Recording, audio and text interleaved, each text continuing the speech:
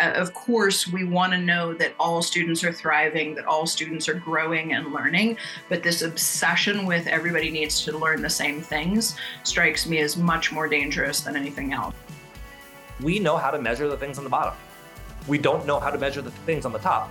So because we don't know how to measure them, we don't do them because we are judged by people outside of us on the things that we can measure easily. There's a set of presuppositions here that the dominant culture that designed and provided these standards knows what every kid in the world needs to know. Standards have been used, are used, potentially were designed as a control mechanism. Hello and welcome to the Coconut Thinking Podcast. I'm your host, Benjamin Freud, and today we have two guests, Jennifer DeCline and Kapono Chiote. They are the co-authors of the book, The Landscape Model of Learning, Designing Student-Centered Experiences for Cognitive and Cultural Inclusion, which came out in May. Jennifer taught college and high school English and Spanish for 19 years, including 5 years in Central America and 11 years in an all-girls education institution. And in 2010, Jennifer left teaching to begin Principled Learning Strategies, which provides professional development to support authentic student-driven global learning experiences in schools.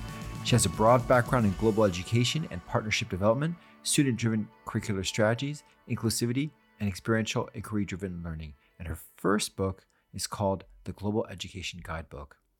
Kapono has worked internationally in educational change organizations, leading the work of deeper learning and place and culture-based pedagogy. In these roles, he has trained teachers in over 100 schools and school districts over 4 continents, impacting hundreds of thousands of students. Kapono spent also 15 years as national faculty for the National Association of Independent Schools in diversity, equity, inclusion, and justice, facilitating national and international learning experiences.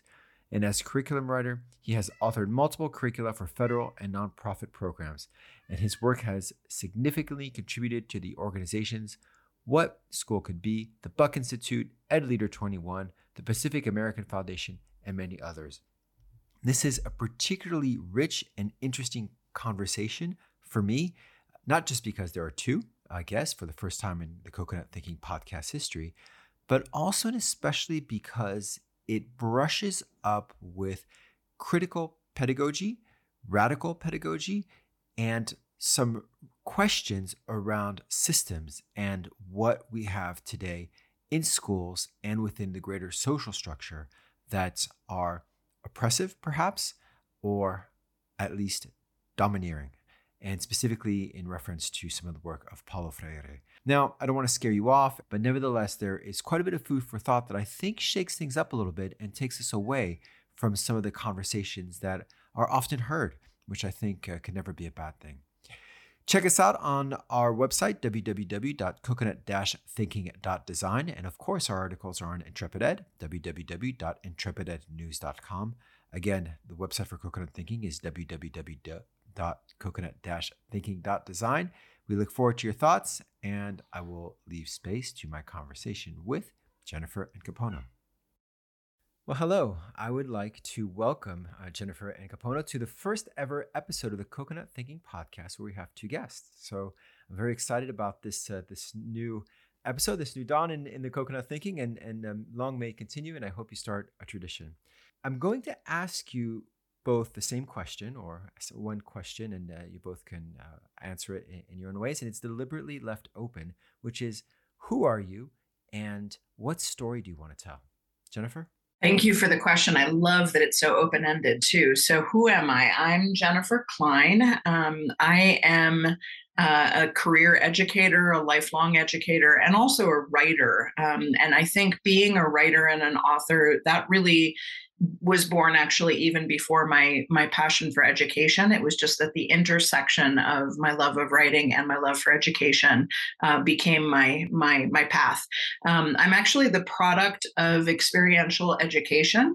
And so at early forms in the United States of alternative public education in particular. And so I'm, a lot of what I bring to my work comes from my own childhood, comes from my sense of what works well for kids, of a variety of kinds of kids, right? Those sorts of inclusive strategies and active strategies that put us in the center as protagonists and as real owners of our own learning experience. So in terms of, I mean, who I am is a young person, somebody who grew up in the United States. I was born outside of Philadelphia, spent most of my formative years in Colorado, went to Bard College, which was an extraordinary experience. I really was looking for schools that would honor who I am and the way I think. I think in a lot of ways, if I had been born in a later time, I would have described myself as neuroatypical, perhaps. That's a term that's a little bit,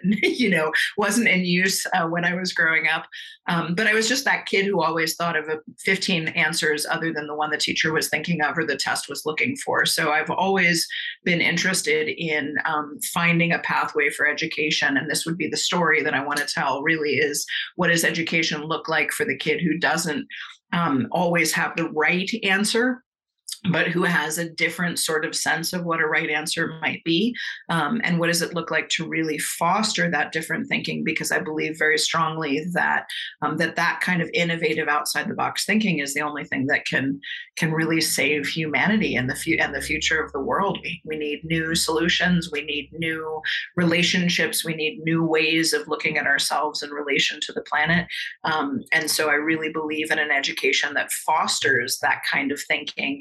And that really honors the way kids see the world and what they think could fix our gravest challenges. Hey, Capona, tell us a little bit about yourself. Who are you, and what story would you like to tell?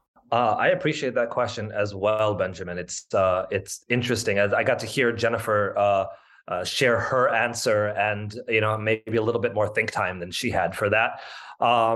So I guess if I think back how I would have answered that question and how the answer to that question would have changed over time, I similar to Jennifer, who I am now is very much grounded in who I was as a learner and a student. We both had very unique and special and very happy educational experiences, at least for most of my educational experience. If you asked me in elementary school, I would have told you I was a student. If you asked me as a 20-something-year-old, I would have told you I was an educator and a outrigger canoe paddling coach. If you asked me as a 30-something-year-old, I would have told you I'm an educator and a musician.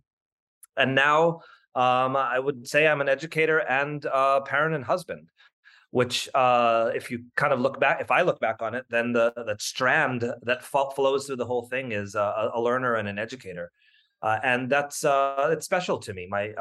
I've come from a long line of educators. I'm part Native Hawaiian, and so tracing back what genealogy is important to me. That's not the only reason it's important to me, but that makes it even more special and important to me. And I have a long genealogical line of education in the family through my both of my parents. As an educator, then who am I as an educator? I am a old school Deweyan social constructivist progressive educator. And a lot of that luckily flows into a lot of the new stuff that's happening now. And I think that a lot of the things happening in education today, things that maybe a decade ago we were calling 21st century learning, 4 C's, 5 C's, 8 C's, whatever you want to alliterate, deeper learning, all of those frameworks, so much of that resonates with me as an educator, not because of the newness of it or the labels, but because, like Jennifer said, the experiences we're able to have as learners ourselves. So the story I'll tell, I was able to have a very, everything I am as an educator, I would say, the cliche of everything you learn in kindergarten. I would say most of what I am as an educator, I learned in kindergarten. I had the good fortune of going to a amazing, tiny little progressive ed school in Hawaii, the happiest place on earth, where we did not understand as students why in the movies kids were trying to cut school. It was incomprehensible why people didn't want to be at school. And I quickly learned why as I went into Uber college prep, Mr. Barack Obama's alma mater school, get you ready for the big leagues, and quickly saw the other side of education. Super grateful for that education.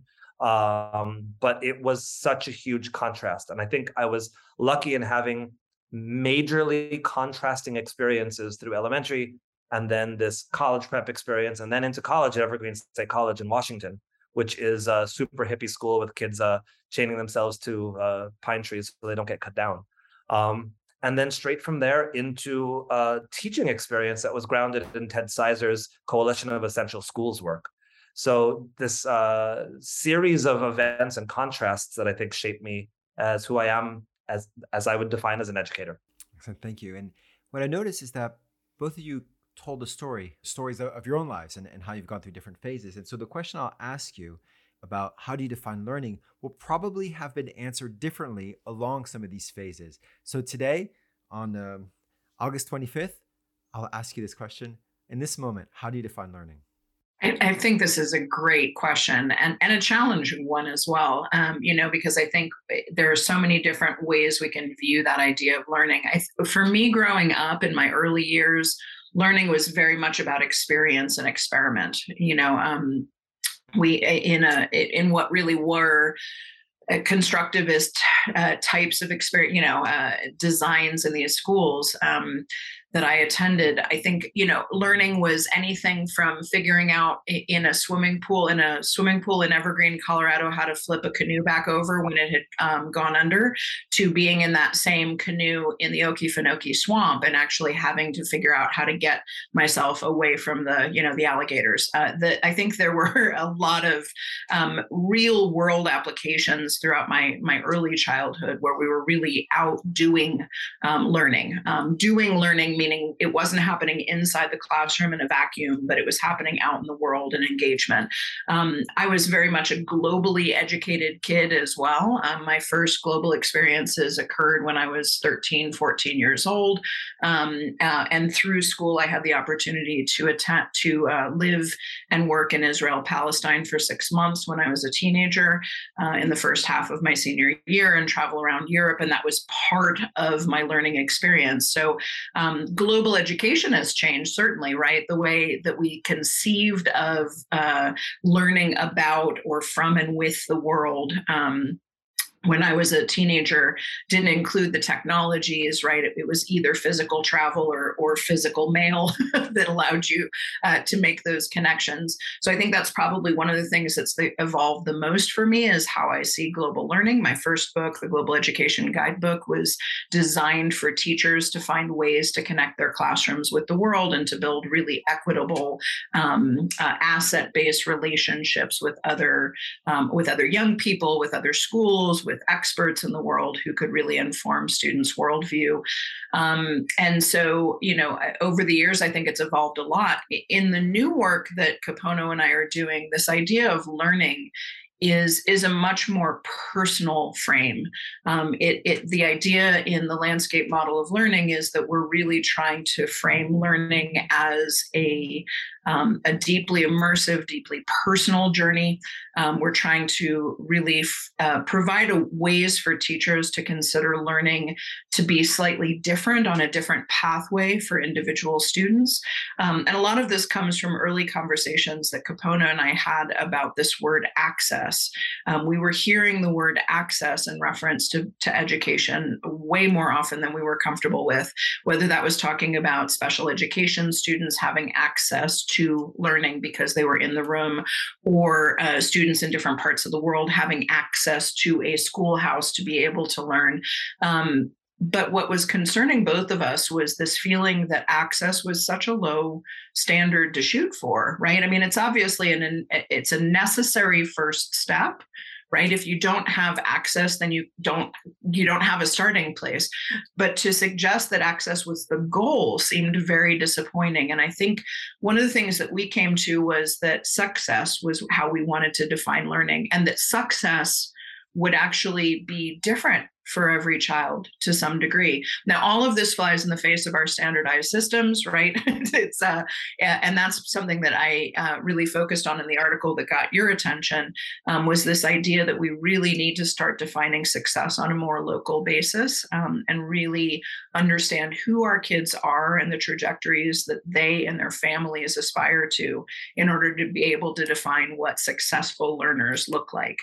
So I think that sense of variety and that sense of the personal journey is really the heart of how I see learning now, very clearly as as success in the terms of the individual, right? So if I want to be a rock star, then success looks one way. And if I want to be an engineer, success looks differently. And that jagged profile in my education, all the opportunity to focus on the things I care about and are good at and am good at, is probably a central through line for that work. But for me, that's really what it's about. I mean, learning happens every minute of our lives, right? And we made use of the ideas of the author Sarah Lewis, who talks about learning as working toward a horizon. She says that success is actually just a fixed point, like an event-based success, but that mastery is something that we work on our whole lives, as though we're moving toward a horizon that's constantly receding as we move toward it. Like you would see on the salt flats, for example, right? Or on the horizon in the ocean. And so the idea being that, this is a lifelong pursuit. We're learners until the moment we're not alive anymore, in my opinion. That idea, I'm glad you brought up Sarah and this idea of the horizon. It is key to how I think about this as a journey. So I guess I would summarize what is learning in one very simple word, which is growth. For me, learning is growth. I'll kind of give you a contrasting piece for that. In one of my roles as executive director of the educational transformation nonprofit, What School Could Be, we're developing some micro-credentials. We've developed micro-credentials. And in spending a year developing these micro-credentials, we did a lot of research into what makes a good micro-credential. What is a micro-credential versus something else? And the standard definition that most people are using for micro-credentials, there's nothing wrong with it. It is something, but it's not necessarily learning. What micro-credentials mean typically for most organizations is an affirmation or a validation that you know something. You can come in knowing that thing. You could leave knowing that thing, but you get the micro-credential when you know that thing.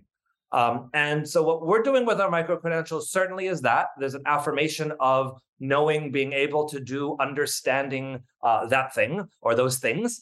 But no matter where you are on that journey, what we aspire to do in creating What School Could Be micro-credentials is ensure that wherever you are journeying forward and growing. So I'll come back to the kind of two words, growth. I would define learning as growth. Growth is sometimes beautiful and easy and nice and happy, and sometimes painful and in the wrong direction, or in a right direction that doesn't happen to feel really good. And learning is also a journey. The landscape that Jennifer was talking about, that is the metaphor for the landscape model of learning book, is really about a journey. It's about starting somewhere, wherever you are as a learner, and progressing towards this infinite horizon. Sometimes into a bog, sometimes over a hill, metaphorically. Sometimes you stagnate for a little while on a plateau, but learning happens when you're journeying forward.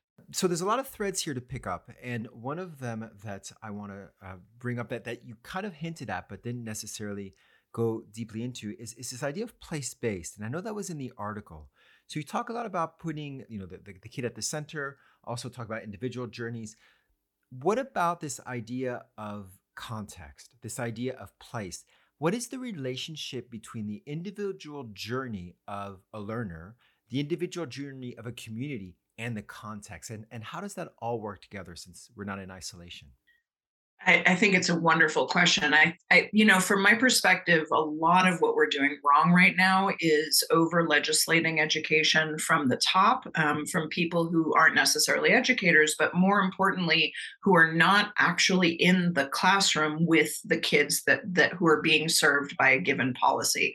And so I think the way that I frame this idea of place-based learning or the individual, the community, the collective, is this idea of starting from the most local place possible, right? With teachers who know the kids' communities, with teachers who, if they don't know the kids' communities, have found ways to learn as much as they can about these young people and about their backgrounds and about what their aspirations are in their community and culture. Not to control who they are and where they're going, but to really open up possibilities for local action. And I think, one of the stories we tell in the book, for example, is this story of how often young college graduates are placed as teachers in communities they have no knowledge of, right? There are programs, federal programs, I think all over the world, actually, right, that take these great graduates and place them in rural schools or in city schools that are less served by high quality teachers. And that's not a bad thing necessarily, but very often these young graduates go in thinking that their goal is to help kids get out of the neighborhood, right? To help them make something of themselves. And that sense of success means that they would be going elsewhere, right? And yet, if you were to ask any of their families, the aspirations are the pure opposite, and frankly would be the pure opposite for most of those kids too. They have a deep sense of place, they have a deep sense of community as individuals, and they want to be able to do something for that community, right? So it's not go off and become the best doctor in the world over in that country, right, or in that part of the world, but to really think about how you can contribute to your own community right here at home. I think that's when we think about equity in education and we think about what it really looks like to improve our communities, I think we would be much better served by young people from those communities coming up with the solutions necessary to improve conditions, rather than it being that outsider sort of colonial mindset of the big guy gets to decide what change looks like or what improvement looks like. So I might be going in a few different tangents here, but I think for me, this idea of the individual within community, within this broader global context or local context. I mean, I certainly want kids to grow up feeling connected to things that are happening in other parts of the world, but I also want to imagine them growing up feeling deeply honored for who they are and the origins that they come from, and to be surrounded by educators who focus most on and leverage their talents and their interests and their passions, rather than viewing them always through a sort of deficit lens of I've got to catch you up because you're from the inner city, or here are the million things that you're not good at that we've got to get you good at. What might it look like to really, on a local level, change those paradigms? I think it's about time that we do so. I think about place in two ways. So as a native Hawaiian, I think about place a lot because place-based education is really important. In a Hawaiian context, one of the terms that has caught on recently that has a lot of, I think the best meaning in Hawaii right now is Aina-based education. Aina being directly translated as land, but being so much more than land. There's an emotional connection, a spiritual connection. Aina doesn't have to be soil, it could be ocean, it could actually be sky as well. But it is that space in which we find existence and home. And Aina-based education is a thing in itself. It leverages the context of place to support learning or growth, right? For the last question. And so if I think about place-based education, I think about Aina education, Aina-based education. And my definition of that would be that we thoughtfully and purposefully partner with, leverage maybe in a Western term, partner with, maybe is a better way to translate it from a Native Hawaiian term, the environment that we're in, the environment being the physical environment, but as you said, Benjamin, also the people in that environment, our community. Doesn't need to be the indigenous community, but everybody we interact with, the businesses, the human beings, the school, the teacher, our fellow classmates. And through those purposeful interactions, it facilitates growth, it facilitates learning. I think a slightly different, but definitely overlapped frame of place and thinking about context. You used the word context earlier, is kind of how we framed it in the landscape model of learning. So in the landscape model of learning, we talk about first understanding the ecosystem, and that there's this myth that's prevalent in education of students being an empty vessel or a blank slate, a tabula rasa. And that's certainly a myth that we all bring with us as learners, background information. We bring family, we bring our gender, we bring our race and our ethnicity, we bring our religion, we bring all of these different identifiers. That's what I bring. Other students in the same learning environment bring their versions of those things. This teacher brings their version of those things. And that's all in the context of a community. And that, again, when we are purposeful about understanding those things, not being paralyzed by the depth of information that's there, but purposefully going about it, understanding the information that presents itself to us and looking for certain other clues for identifiers, that we can then navigate the landscape better. And it's actually a necessary starting point to know those things to ensure that learning happens at its best. Actually, recently we had someone from the Department of Education in Hawaii. So this is something that's very fresh on our minds. The idea that the identity, who we are, what we bring, is the starting point. And that doesn't necessarily have to be who we are, what we bring as an individual. Again, the community, however that's defined, and that could be many different places. Even our relationship with nature, or should I say our relationship as part of nature. And I guess the question I have here, and it spins off a little bit towards the micro-credentials.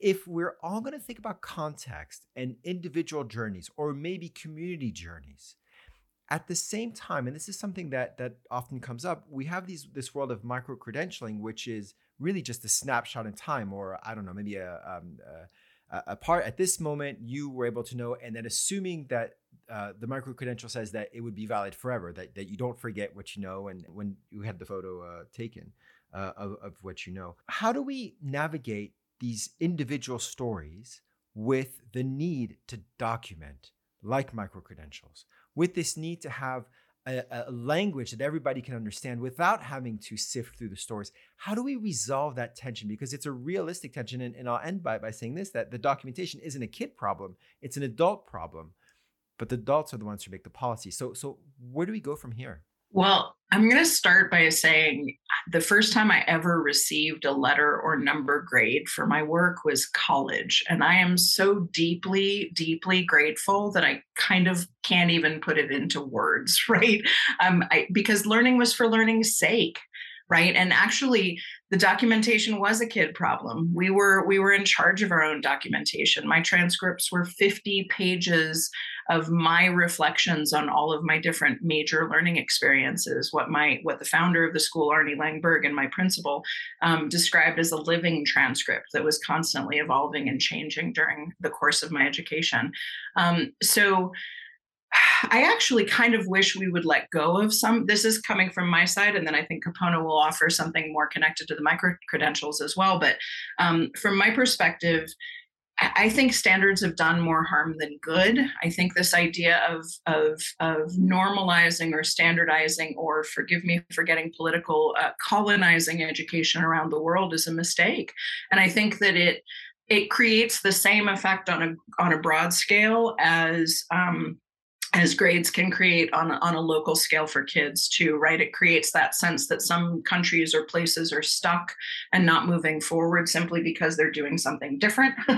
And because by comparison to other nations on the basis of these specific standards, they're not where they're supposed to be. We use this, the landscape model is The landscape is a metaphor meant to help us counter the metaphor of the racetrack, right? That feeling of everybody's lined up in the same starting place, everybody's trying to get to the same ending place. Some people get there quickly, some people never get there, right? And we know that there are students in our schools who spend their entire education feeling stuck and behind and unvalued for what they are good at, because they're not good at the things that the standards suggest matter.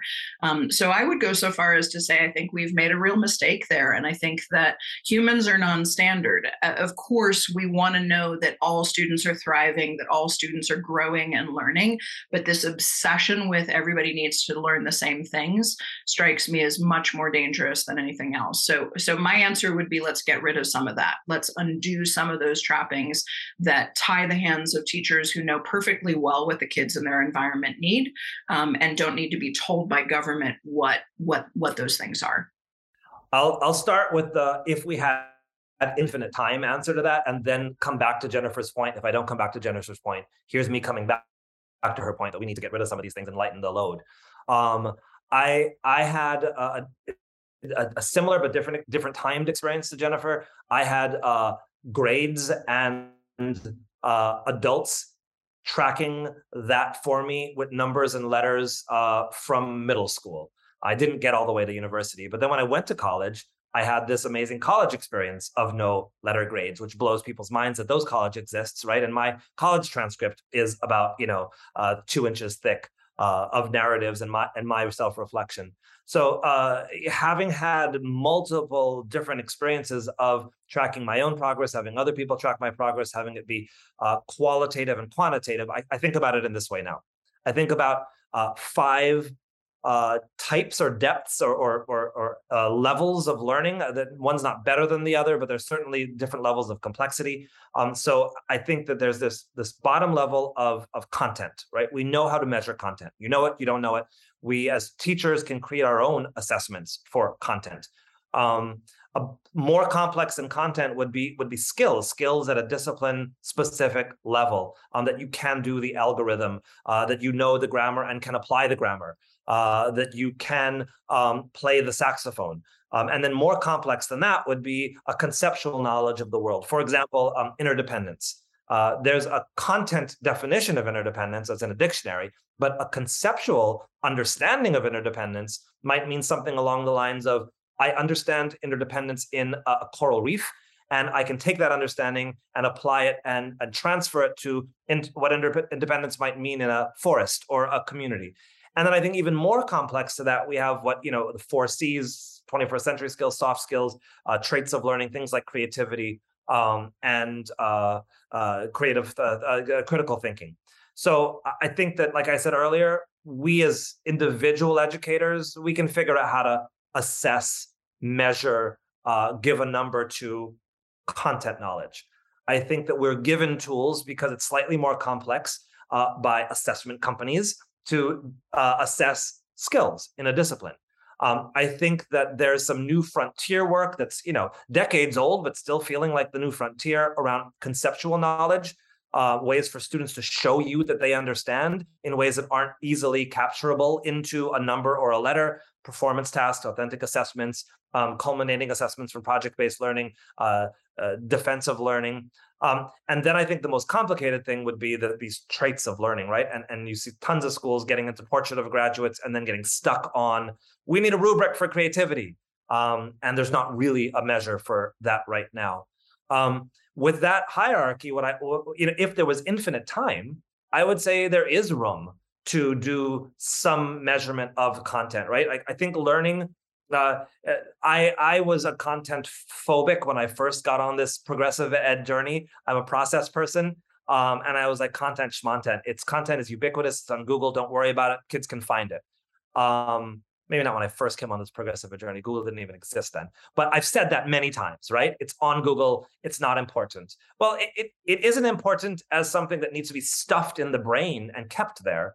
But it is important, like Lego blocks are important to build a Lego Death Star or a Lego, a castle or whatever it is. You need those little chunks of Lego to build something amazing. It would be horribly boring if all you did was categorize and stack 4x4 red Lego block.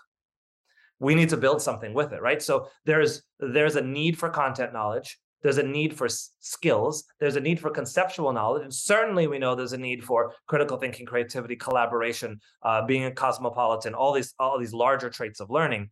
And they're all necessary. The issue with schools, and you're saying it's an adult problem, is we know how to measure the things on the bottom. We don't know how to measure the things on the top.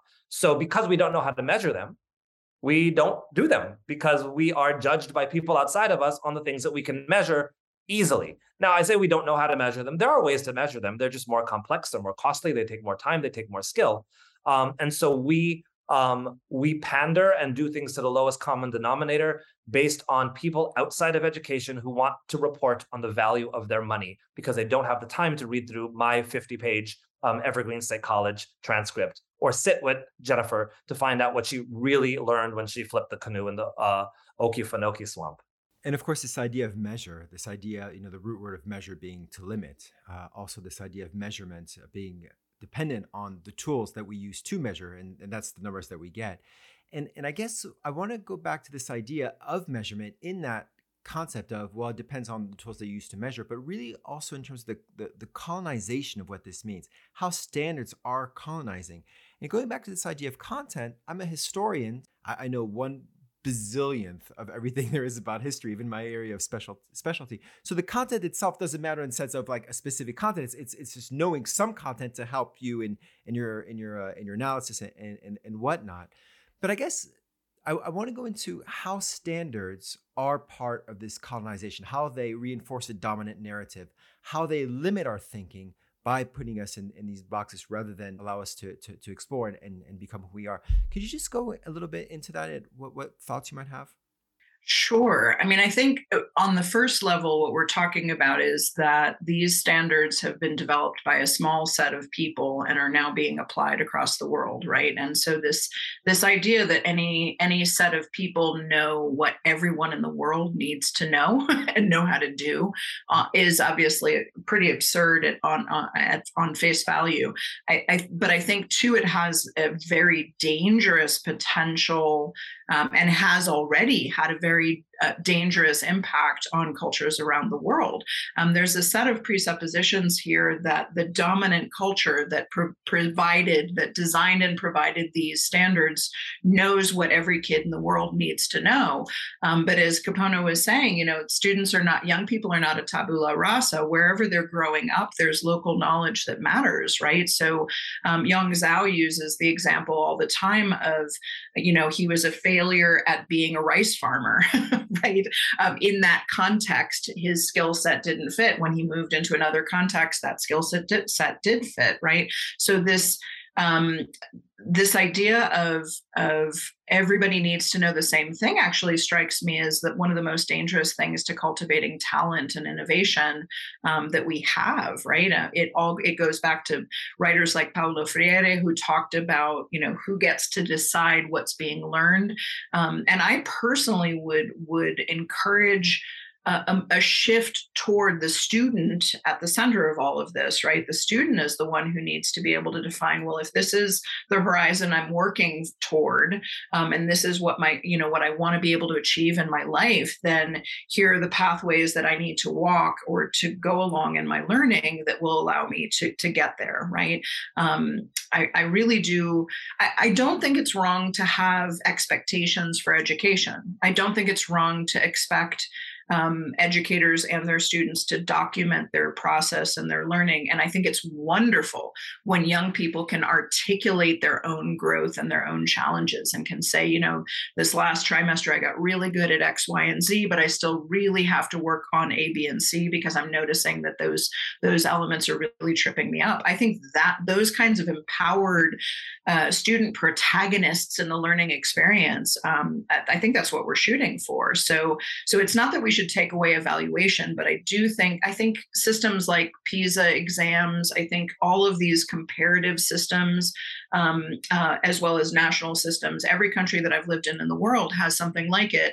And I think it's all based on a dominant theory that's often very far, that often has its origins very far from the schoolhouse the teacher is working in. And I think we really have to make adjustments, or at the very least have the right to look at those standards and say, here are the sets that are relevant for my context, and here are the sets that frankly could actually crush potential innovation and improvement in our own community.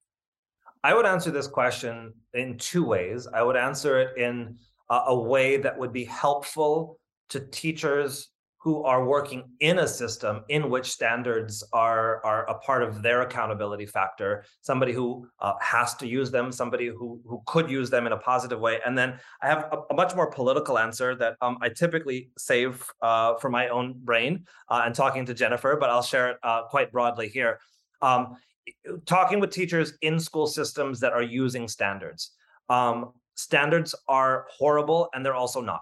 The fact that standards exist is not horrible. They have been very dangerously and damagingly implemented.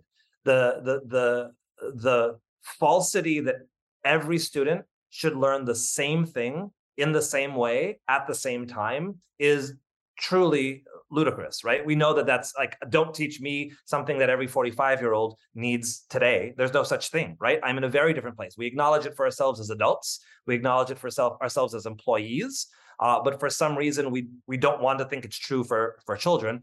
Part of that is because it's more convenient in what we're willing to pay for education, we're willing to pay for one adult to manage 20 to 30 kids in a classroom for 8 hours. We're not willing to pay for too much more of that as a society than that as a society. So in that context, I understand, right? What we're asking teachers to do, we need to ask them something that's relevant. So standards, as in everybody should do the same thing, is how they've been rolled out. A progression of having an educator be able to lean on a progression of learning that has been created by a body of experts who might know more about math than I do as a fourth grade teacher, might know about more than English than I might know as a fourth grade teacher, and having a yardstick to try to understand where my student is, what they can do now, see them there, and be able to guide them on their next step. Hey, look what you're doing. That's great. Here's your next step of development. That decoder for educators can be very powerful, but that's predicated on us allowing students to start where they are and starting from students, not starting from standards. That's why I think Jennifer and I talked very deeply about the word differentiation. At its core, it's a wonderful word. How it's used functionally is that we start from the standard, and maybe if you're a little below, I'll ratchet it down, or maybe I'll ratchet it up, but we're starting from the standard, not the kid. So very quickly, politically, my answer there is that standards have been used, are used, potentially were designed as a control mechanism. Certainly, we know that from the film Most Likely to Succeed, that this style of learning, grade levels and courses, the way they are on this grid, was designed and was very innovative when it came out 130 years ago. First debuted by the Prussians when they lost their war, to have a more fit army. Certainly a wonderful style of education to have privates in the army educated to a specific standard. Brought to the United States by Horace Mann, championed by Carnegie and Ford, to have a minimum standard of people who could work in a steel factory or a paper factory or whatever that factory is. Certainly an amazing innovation at that point to get workers of that standard. Today, standards are used in public education, to a certain degree in international education. I'm in international education. There's certainly an element of neocolonialism and imperialism in international education. Where are standards not used? Standards are not used in the most privileged of schools. Harvard is not tying their learning to a body of standards. Philip Exeter, K-12 is not tying their learning to a body of standards. Punahou School is not. They may be referencing great works. They may be referencing big ideas. They may be using terms like ESLERs or expected school-wide learning results, but they're certainly transcending standards. So who's getting standards and who is being freed of that construct? It really is tied to privilege. And so this is going to bring us back to Paulo Freire, who you just brought up. And if we talk about the Carnegies and the Ford having these standards to get people into factories, and now of course we're in a post-industrial world, probably even a post-service world, I'm going to ask whether this move towards 21st century skills, and I use it with the greatest amount of irony because I don't know when the 21st century appropriated creativity, because that seems to have been around for a long time, or critical thinking and collaboration. I don't know if the human species would have survived without collaboration much past prehistory. But is this, because Paulo Freire talks about, you got to be careful when the oppressor tries to be generous, it's falseness, it's inauthentic, it's a lack of authenticity. Are these soft skills, 21st century, these things that we want, could it be that it's just more tools of the oppressor in disguise to get kids ready for the post-service economy, that it still isolates us, it still separates us? Because again, Yang Zhao says, why should I be creative if I'm doing another job? Or why should I be collaborative if I love, doing my work in my room? So how do we work with these narratives and whether or not that helps us to find liberation, as again, Paulo Freire says? That's a really complex question, and I think I'd like to imagine that Freire would agree with you, first of all, that those skills are not just skills of the 21st century. I would agree that was a total misnomer from the beginning, but I do think that they are skills that are increasingly essential for our times. I suppose he talks a lot in his work about education as dialogue as opposed to a banking strategy, right? So we're not educating to try to fill kids' heads or even equip them necessarily with a set of skills as we define them, but that we're giving them opportunities to practice those skills in dialogue with each other, with the world, with their communities, with the teacher, and that would be what shifts it towards something that's not necessarily as much a tool of colonization or of control. Now, that said, I am increasingly concerned, for example, about the place of the introvert in student-centered learning. How well are we honoring students, as you said, who prefer, or individuals, humans who prefer to learn alone, who learn better in isolation than in community? I do think that we have to keep thinking about that. I think we have to keep paying attention to who's really in the room, and equip them for the kinds of skills that they will need for their goals and aspirations and future, right? I also want to mention a really interesting piece of work by a man named Anthony Cody called The Educator and the Oligarch. This book, because it was printed in a private press and because it went against the system so strongly, may not have gotten the attention that it deserved. But one of the things that he was doing in that book was really trying to unravel the way that those standards are used in testing, and this really massive money-making industry that lies behind the standards. So I would even say, and I think Tony would agree with me, that quite often it appears anyway that the goal of education is actually to make a whole lot of money for people who run the textbook companies and design the standards and design the exams to test them, and that there's an error in there as well, right? So I'm very much a believer in the ideas of Paulo Freire. I believe that our liberation comes from our consciousness about ourselves and who we are in relation to others. I think that the 5 C's or the 4 C's can help us understand that. And I do think that they're valid skills for our times, especially if they're done well, right? I mean, I think they can be taught in a way that does feel like a means of control, or they can be used in a way that really liberates students and gives them opportunities to really explore who they are in the world around them and what they want to contribute to that world. So, yeah, it's definitely very complicated question and an important one when it comes to what our goals are, and to really seeing the children for who they are, right? And really leveraging. I appreciate that correction, Kapono. Maybe it is honoring or celebrating who they really are and letting that be part of their education. I appreciate questions that I feel like if I go too far that I could get myself in trouble with. It's fun. It's thanks, Benjamin. I think that I agree with Jennifer 100%. There are tons of positives with these skills that have been newly uplifted. I want my son to be creative. I want my son to be a great problem solver.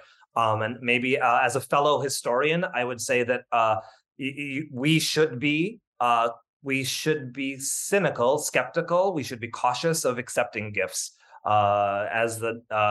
we know from blankets in the 1700s were very useful to keep Native American people warm. It was could have been a lovely gift, but certainly there was ulterior motives there.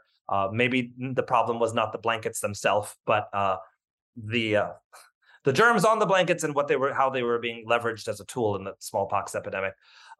So if other fellow historians didn't get the reference, I think that if we look at those skills and we look at the necessity of them, I do think that they are very important skills. I had a conversation with Andrew Watson. He's an author, a great thinker. He does a lot of work in brain science. He's got a bunch of good books out right now.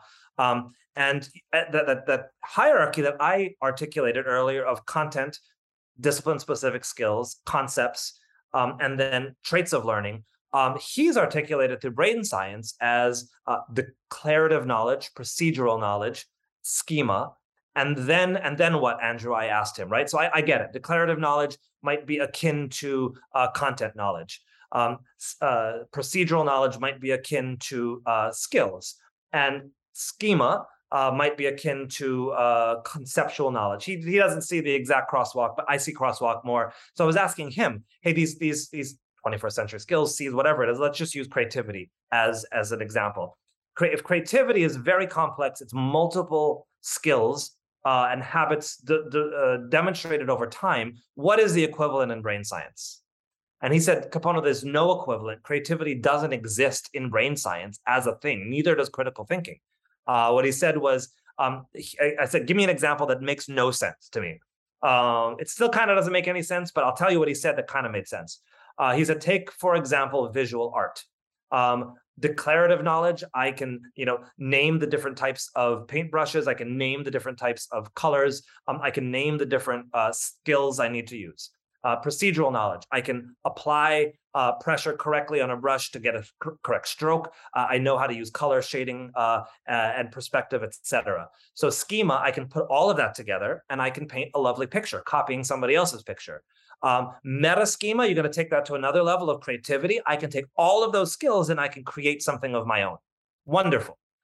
Does that make you a creative guitar player? Does that make you a creative engineer? Does that make you a creative banker? Is his take on this that I could not argue with? I still believe that there is some transfer. I do believe that we can transfer critical thinking skills. I've seen it. I've applied it. I've applied language from skills that I've learned in one language to another language. I've applied lessons I've learned in one culture to another culture. I'm constantly triangulating those things. I don't think brain science is capturing the whole story. But it's an interesting way to think about it. And especially in relation to these 21st century skills. So I'll end by this. I completely agree that they are being politicized. I really appreciate your answers, and particularly this willingness to play with these ideas that are incredibly complex and complicated, and we don't have the answers, and we'll figure it out. But at least we're pushing the dialogue. I'll ask one last question, and that is, can you please tell us about your book? Well, of course. I'm going to actually jump right back for 1 second to the topic that we were just discussing, if I can, too, and say I understand where your question is coming from when I enter a classroom where a teacher is using those skills to control, right? And that does happen, right? That teachers decide what the collaboration groups should look like, that teachers decide what's creative and what's not, right? So they certainly can be turned into a modicum of control. I hope that they don't, right? That's not their norm. Okay, so the book. So the landscape model of learning comes from a conversation Kapono and I had at the People of Color Conference in the United States after running a day-long pre-conference workshop on the intersections between design thinking and intercultural competence and project-based learning. And that very story I was sharing before about our frustration with the use of the word access instead of success. So what we're trying to do through the landscape model is to build a new way of thinking about something that I think for progressive educators has always, or student-centered educators, is something that they already know. In other words, we have not invented something completely new. We've given a new metaphor and frame and strategies for doing it, right? To build truly inclusive environments. And we have been, so we have these three elements to the landscape, which have to do with, as Kapono was describing, this idea of understanding the ecosystem. What are the previous learning experiences and life experiences and cultural orientations and socioeconomics and all elements of the identities of young people that they bring right into the classroom with them. Understanding that allows us to understand where their starting point is on the landscape. The second element is that horizon that we referenced, and that idea of doing goal setting, but co-constructing goals with young people based on their aspirations, based on their strengths. All of the framework is designed around this idea of really focusing in on strengths more than deficits. We interviewed young people who basically told us that that at no point in their education did they feel seen for their talents. Right, that's terrifying from our perspective, to think that a young person would not know what their own gifts are because education has never given them recognition of those gifts. And so defining that horizon with them, and then carving that personal pathway toward it, right? And we're not talking about carving 45 different pathways for 45 different kids, but we are talking about making use of pedagogies that really allow for multiple pathways. So those are things like project-based learning or design thinking pedagogies where students can be working in groups based on their interests or based on where they're trying to go, and that we can make those pathways personal, as opposed to assuming everybody needs to learn exactly the same thing. We are framing a lot of this thinking around concepts like, and maybe I can pass this to Kapono to explain a little bit more about inclusive prosperity and student protagonism. Yeah, I'll hit on protagonism, because that's where I wanted to go with this, and I'll pass it back to you for inclusive prosperity. The core of the book, to me, and the way that I've been sharing about it, is really this idea of protagonism.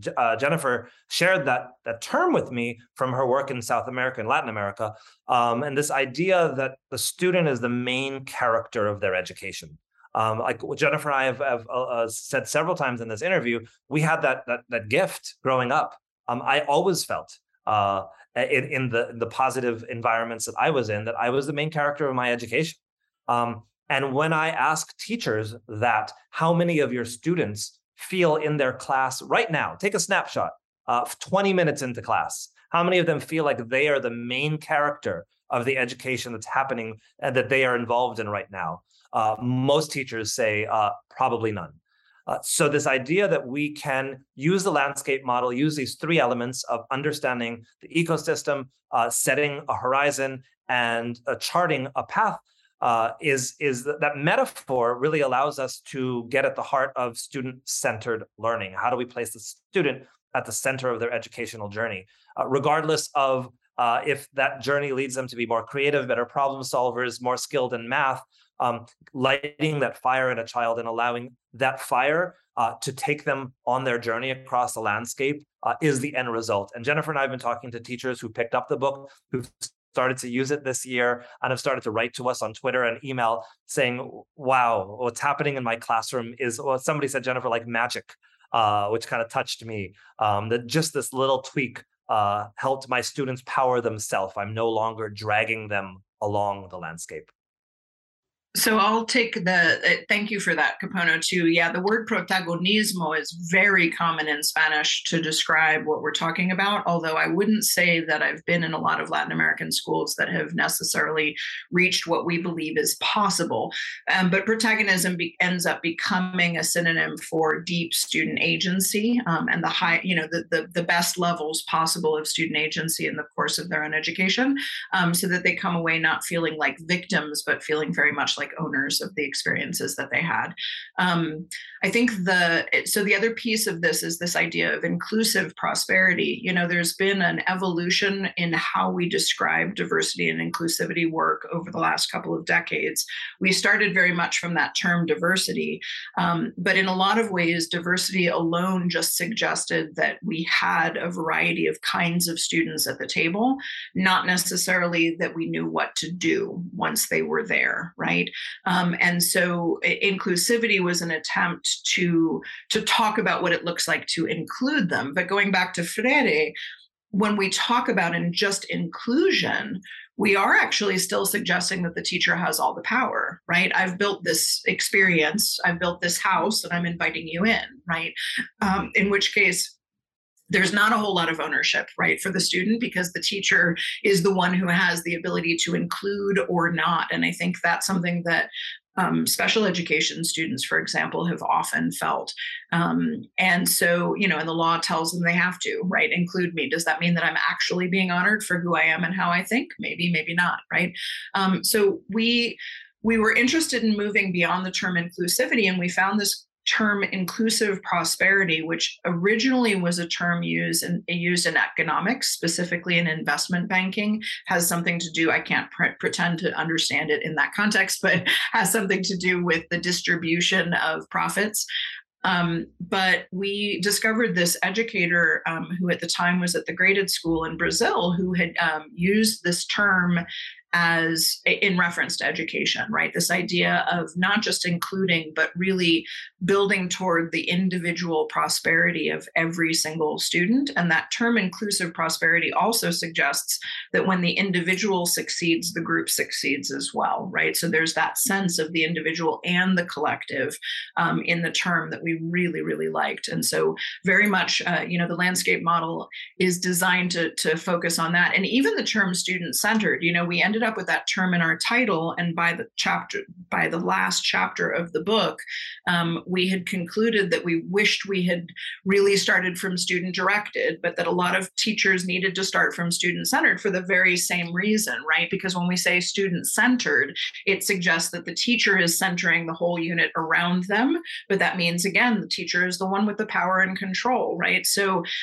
in the last chapter, we really do open that conversation up and say, this is where we think this should be going, is not just student-centered within the hands of the teacher, but truly student-directed, where they're the ones making choices about what they need to learn, and they're the ones who are documenting and articulating their learning and their journey, and making choices that are relevant to who they are and what they want to do with their lives. And one last point on this is that even the word student can be fluid, and the teacher can be the student at the same time, or the adult in the room can be the student. And so it could be a plural, it could be a singular, it could be working across different contexts, different distances. So it really is something that could be cut in different ways. I really want to thank you. This has been a wonderful conversation. Is there any contact info that you'd like to leave, or any place where we can get the book, or how would you like to make sure that people are well aware of all your work? Well, I manage a website called Principled Learning Strategies, and you can find links to different places to buy the book there. You can find more information about the book, and as well as more information about the two of us. Principled as in to have principles, not to be a principal. Never occurred to me how problematic that name would be when I first chose it, but I was playing with words, obviously. And of course, we're both on social media. We're both sharing our work as broadly as we can. I'm doing a lot of article writing right now, and everything that I do ends up housed on the Principled Learning website. But Amazon, of course, on a global level, the easy answer is take a look on Amazon, look up the landscape model of learning, and you should find it there, available in print and in electronic form. This has been the Coconut Thinking Podcast. Thank you so much for listening. I'm your host, Benjamin Freud, and we are in collaboration with Intrepid Ed News. As always, check out our website, www.coconut-thinking.design. Check out also our Wiser framework on www.wisr.life. A Wiser framework to think about different ways of approaching learning experiences, being more mindful of how we are interacting as nature, as well as moving into more sustainable and regenerative mindsets.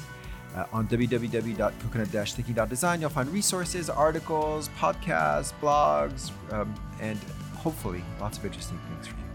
So leave us your comments, and we look forward to hearing from you soon. In the meantime, bye-bye.